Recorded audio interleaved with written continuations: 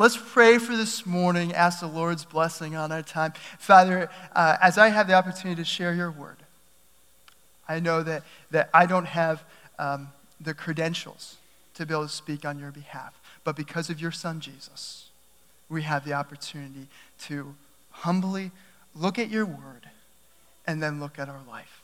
And would you help us this morning to have the courage to apply it how you would see fit? So we submit ourselves to you. Lord, we love you. We welcome you. In Christ's name, amen. Let me begin this morning by asking you a simple question. Do you have a vision for your life? Do you have a vision for your life? Maybe a picture of where you're going. Maybe you've asked that question in life before of where am I headed? Where am I headed? I think in one way or another, we oftentimes have ideas about how things are going to work out in our life in one way or another. It certainly tends to be the case in my life. I tend to be somebody who, if I come up with a goal for my year, which I always do, some different goals, or I come up with an idea, I always want to give it a try. You know, at work, I'm always trying to create something new. At home, I'm always trying to make some improvements. I've even been known to go into my wife's kitchen and reorganize it, which at least in my home, the kitchen is sacred space. And yet I've got a vision, an idea about how things could be better. I'll just leave you to guess how well that goes over. But it's great. You know, we all have goals and ideas, ways of doing things that we come up with. And the ways and the ideas and the visions that we come up with tend to be the ones that we like the best, right? I like my ideas, you like your ideas. We oftentimes think that our ideas are reasonable to us, even if they're not reasonable to everyone else.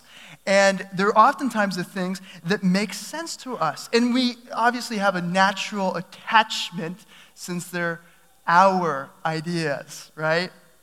And to be perfectly honest, personally, once I get a vision or an idea, an expectation into my head, it is really hard at times to let it go or to have someone else come in and change it. And I don't think that I'm unusual in that. I have a feeling a lot of you could probably identify with that. But this isn't reserved for only the big things in our life. This is for those specific circumstances as well. In fact, I think the more specific your situation is, the more specific the circumstances, the more specific our ideas and our expectations become, right? If you think about your morning commute, you have some expectations about how that's supposed to work, right? Mine is 14 minutes door to door, right? I've got some expectations. If I was to say McDonald's, you have some pictures, right? Some expectations of how things should work. Things should be fast, simple, hot, and unhealthy, right? Not to mention cheap, you know? If I was to say college, marriage, right? A Sunday morning, retirement. We have some dreams. We have some visions about how we want things to go. Visiting your in-laws, right? You've got some pictures about how things are going to go or are not going to go, right? You know, you have some of those things.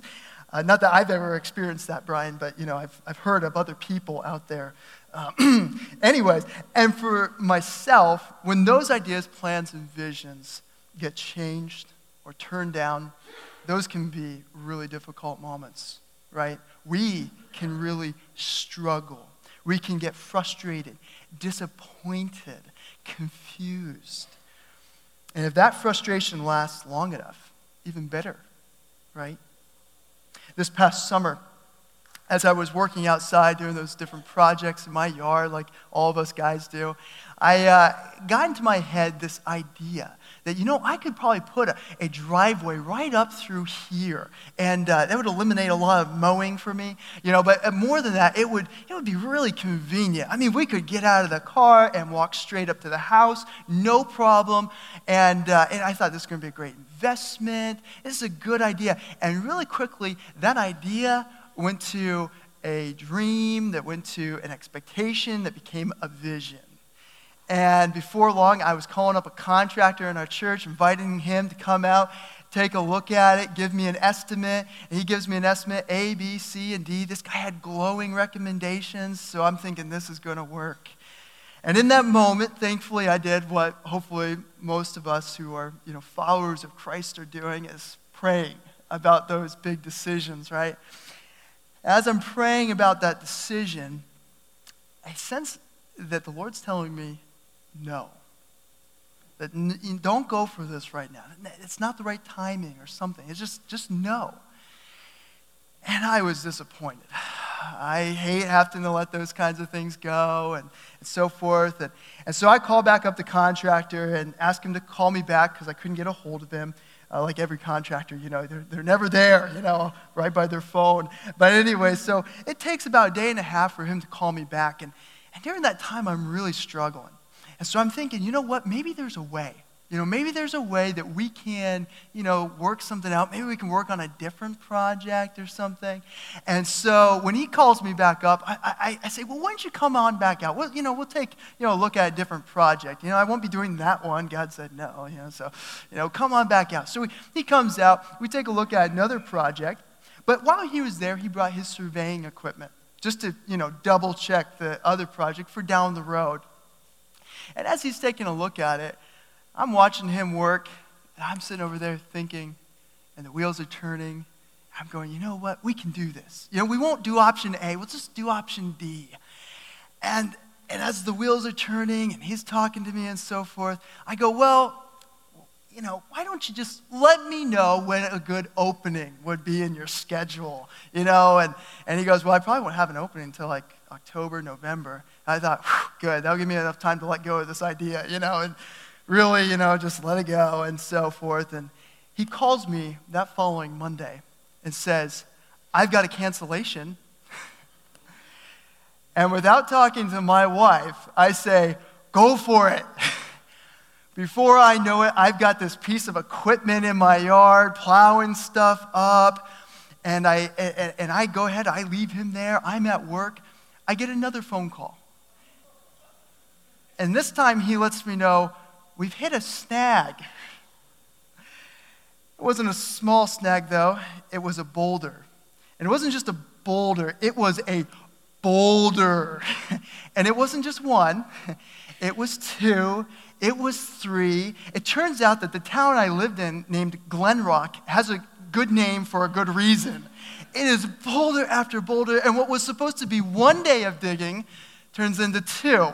And two turns into three. And by the Thursday of that week, I am standing in a crater that used to be my yard. And I am sitting there thinking to myself and praying and wondering, God, why didn't I just listen? Why didn't I just listen to you? Why didn't I just submit? Why didn't I just let go of that idea? That was a difficult moment. I was far more frustrated than when I had ever had to let go of the idea. Ever been there? Ever been there? Ever had a picture of how things were supposed to go and God said no? Maybe you got into a relationship and you knew it wasn't necessarily a good idea. It wasn't necessarily in line with what God's opinion was. And with your mom and your grandma and your dad, they were all telling you, this is a bad idea. This is not the one. And your grandma likes everyone, right? For those of you who are younger, you just got the Justin Bieber reference. Your mom likes everyone. But anyways, but did you listen? No, right? No, because you figured this was your best shot at achieving the happiness that you wanted, at achieving the picture and the expectations of your life that you wanted. And to achieve that pictures and expectations of your life, there was no way that you were going to give this up. And in your mind, you're thinking, this is as good as it gets. He's not perfect. She's not perfect, but they're good enough for me, right? We've been there. We've been there. Whether it was a relationship or an idea, a vision, a picture of something that you wanted, where you wanted your life to go in this direction, and God said, no. And yet, it seems impossible for there to be someone better, or there to be something better, or for God's plan in some shape, some fashion to be better, right? What do we do in those moments? How can you and I respond to those moments in a way that can deal with the frustrations and make a wise decision? If we're already standing in that crater, what do we do now? What do we do now? Well, if you're a follower of Christ, this morning I want to show you how you and I can deal with those moments and climb out of those craters. And if you're in here this morning and maybe you're still not sure, really what you believe about God, I want to invite you along the journey too, to see, how a follower of Christ can, not that anyone ever gets this perfect, but can respond in those difficult moments. And I want you to see this morning from the life of the Apostle Paul. In Acts chapter 16, we're going to be looking at that this morning. We find Paul. And in this passage, if you understood the role or the life of the Apostle Paul, you know that this is a guy. This is a guy that's after God's heart. But he steps onto the world scene far from that. In fact, he steps onto the world stage as being somebody who's an enemy of this little movement of people that are following some guy named Jesus. And they're claiming that he was raised from the dead. But it's through this amazing turn of events that Paul has this conversion experience that's recorded in Acts chapter 9. And he does this 180. And he begins to take this Jesus movement to new heights. Things begin to change from a couple of thousand Jews to thousands of Jews and Gentiles, or non-Jews, right, in the region of Palestine. But Paul, he has this burden to see things go even farther. And so he takes a trip and he shares the message of Christ with these cities north of Palestine. And since that went so well, he assembles a team of guys with the intention of taking the message of the good news, what we call the gospel, to the next step. And the next logical geographical step is what we see happening in Acts chapter 16. And we pick things up in verse 6. It says this. And when they went through the region of Phrygia and Galatia, having been forbidden by the Holy Spirit to speak the word in Asia. And when they had come up to Mysia, they attempted to go into Bithynia. But the Spirit of Jesus did not allow them.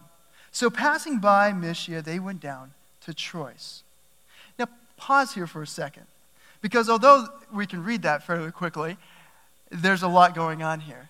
There's something that's very incredible and very curious about these circumstances.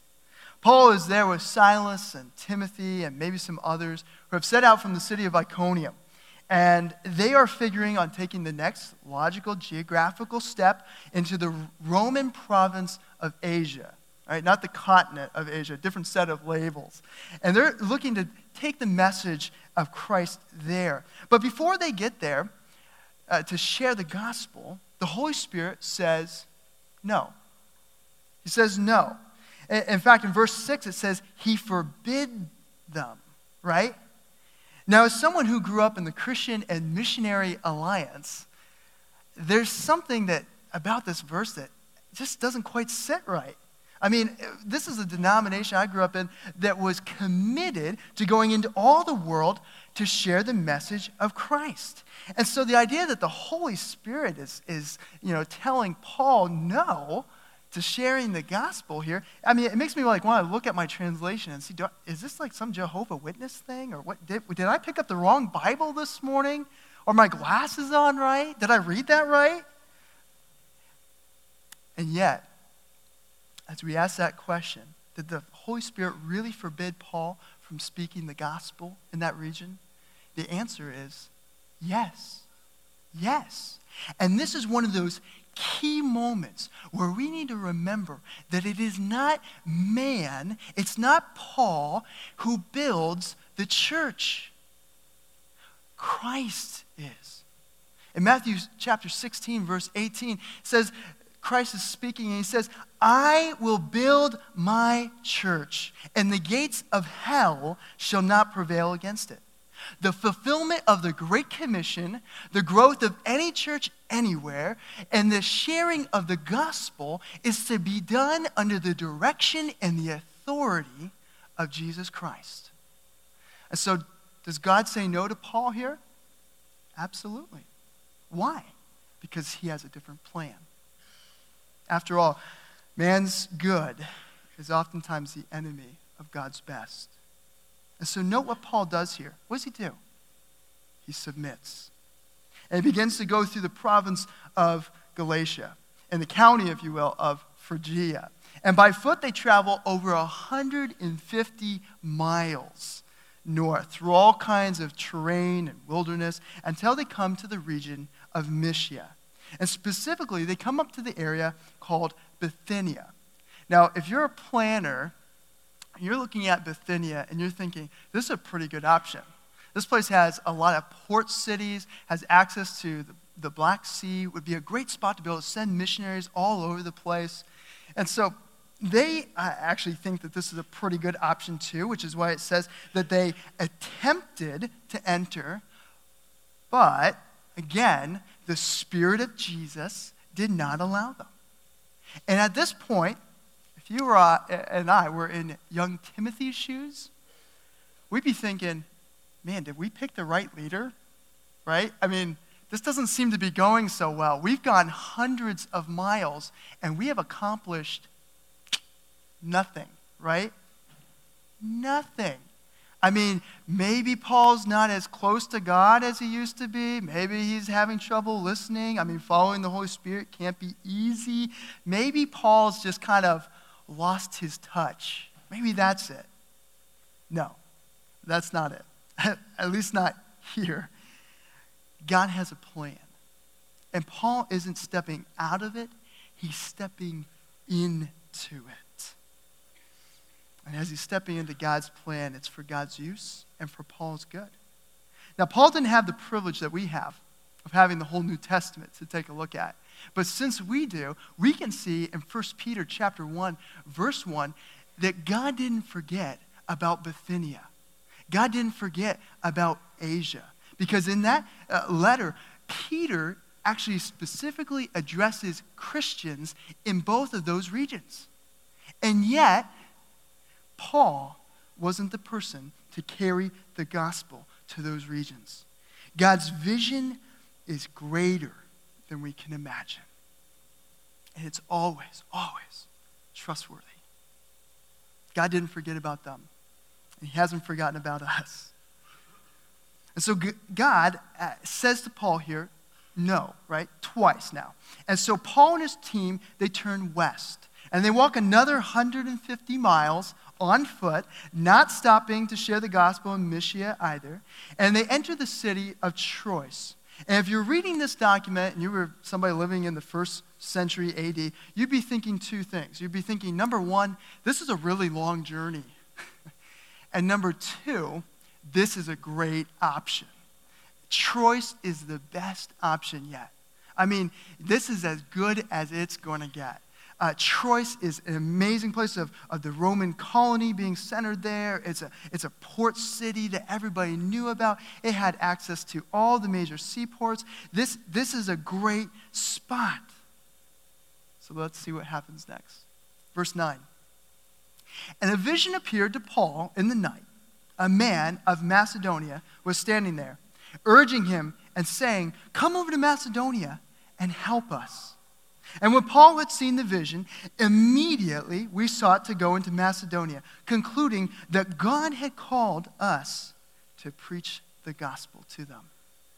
So imagine having walked from Mequon to Chicago, and from Chicago to Detroit, only to find out that you actually need to get on a boat and sail to Cleveland. I mean, my feet hurt just thinking about it. This isn't easy, and yet they don't even seem to flinch. In fact, the word immediately here gives a picture that Paul is grabbing his stuff and throwing it into a bag, right? They immediately go out. They hire a boat. Apparently, they meet Luke, who wrote this along the way, because things go from a they to a we. But notice, immediately they submit. And they drop everything that they're doing, and they go. There's a sense of urgency in their obedience. But the bigger news in this passage is that as Paul does this, we're able to look back from the 20th century and realize that this choice, this singular choice, is a change in the course of history. Because things move from Asia Minor into the continent of Europe. The gospel moves into Europe, and Western culture has never been the same since. This is huge. God says no to a smaller idea because he's saying yes to a bigger vision. A new threshold has been crossed. One scholar commented that when it comes to our submission, great issues and untold blessings may depend on it. And this is where I believe that we can have our takeaway from this morning. That in every last situation where you and I, where we're struggling to surrender expectations, or that God has simply said no and we're frustrated, or that we're standing in a crater because we've made a choice that we were going to do things our way, we're faced with one single question. What will we do now? What will we do now? Well, let me tell you this. I believe that our submission always leads to greater vision. Our submission to God in any circumstance, any situation, always leads to greater vision. Every time. And as hard as that is to believe moment by moment and have faith in God's plan, that his vision, his way of doing things is better, we are always able to look back at those moments and see that our submission and a bigger vision went hand in hand. And whether it's with the course of our life or a simple circumstance, God's way is always best. And it leads to something better. Not to mention our peace and our joy. A pastor friend of mine says that no one has ever opposed God and won. And no one has ever submitted to Christ and lived to regret it.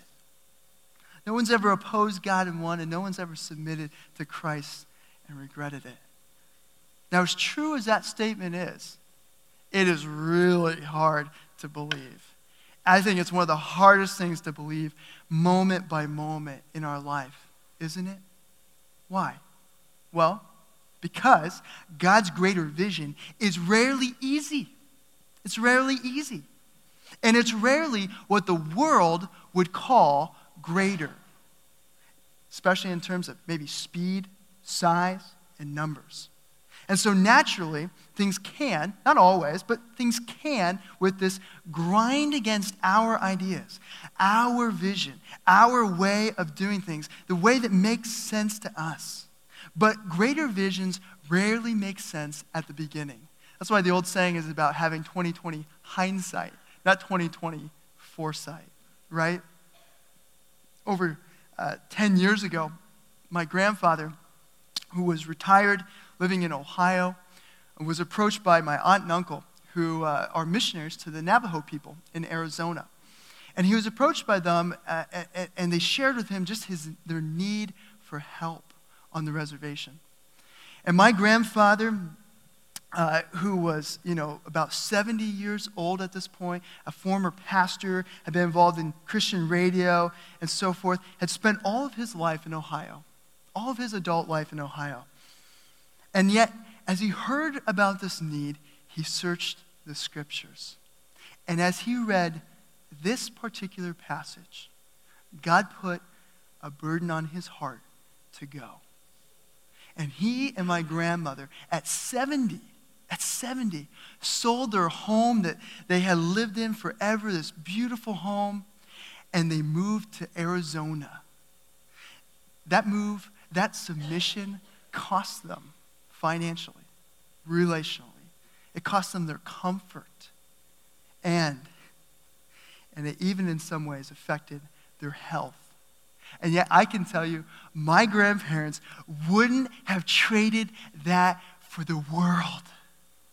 They wouldn't have traded it for the world because they embraced a bigger vision that was well worth the submission. And as I talk to them, although my grandfather's gone to be with the Lord, they have told me story after story that some of their best years in their life and in ministry came from that choice to submit, to trade it all,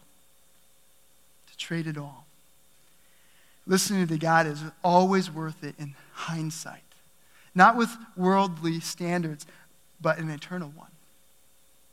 But do we believe that? Do we really believe that God's bigger vision for us, that he has something to begin with, that's planned, that it's maybe better than the vision we've come up with for ourselves? It's hard. But as I've talked with many people who are realizing their need to submit to the Lord and realizing that bigger vision, oftentimes they walk away worth it, realizing just how worthwhile the choice was. But it's oftentimes not easy. Many of them have realized that they need to stop cohabitating with somebody. Many of them have realized that they need to stop cheating their boss and work hard.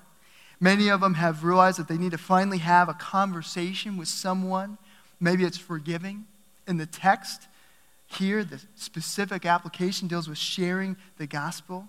Are we even looking to take that step with a friend or anyone?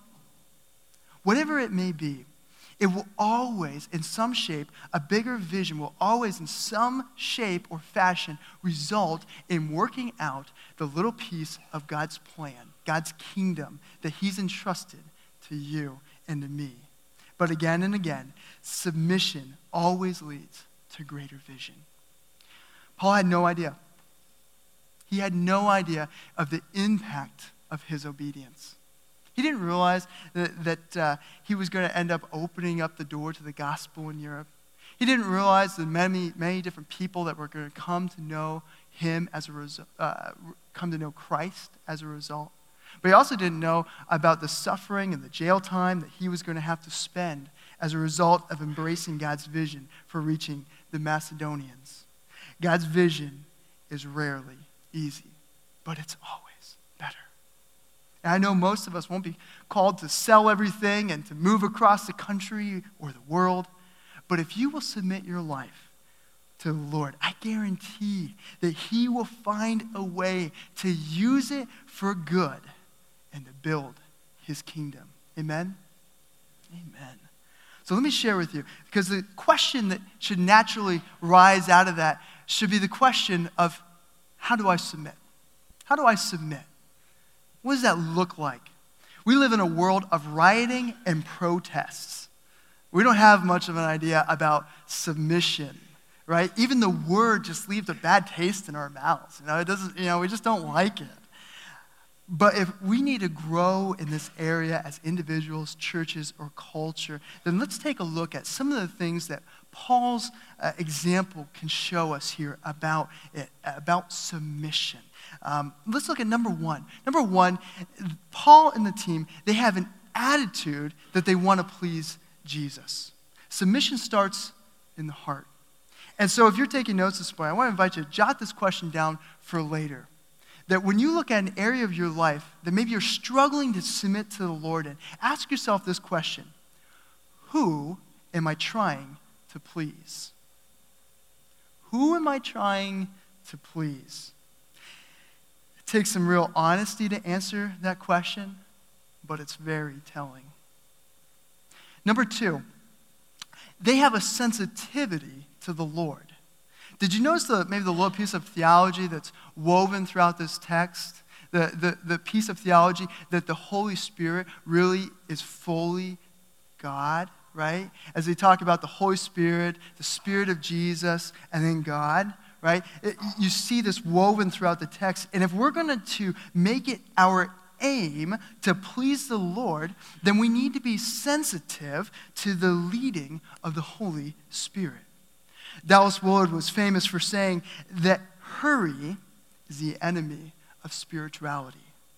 Hurry is the enemy of spirituality. Are we living our lives in a constant hurry? Or do we make time and space to be sensitive to the Holy Spirit's promptings? It certainly takes wisdom and discernment to know if it's the Lord's whisper or if it's last night's pizza. But even that's true for Paul in the text here. Even with a vision from God, it says that Paul concluded, or he gathered, right, that God was calling him to Macedonia. We need to be discerning, but it starts with sensitivity to the Lord's leading. So jot down this second question. Are you creating space to be sensitive to the Spirit of God?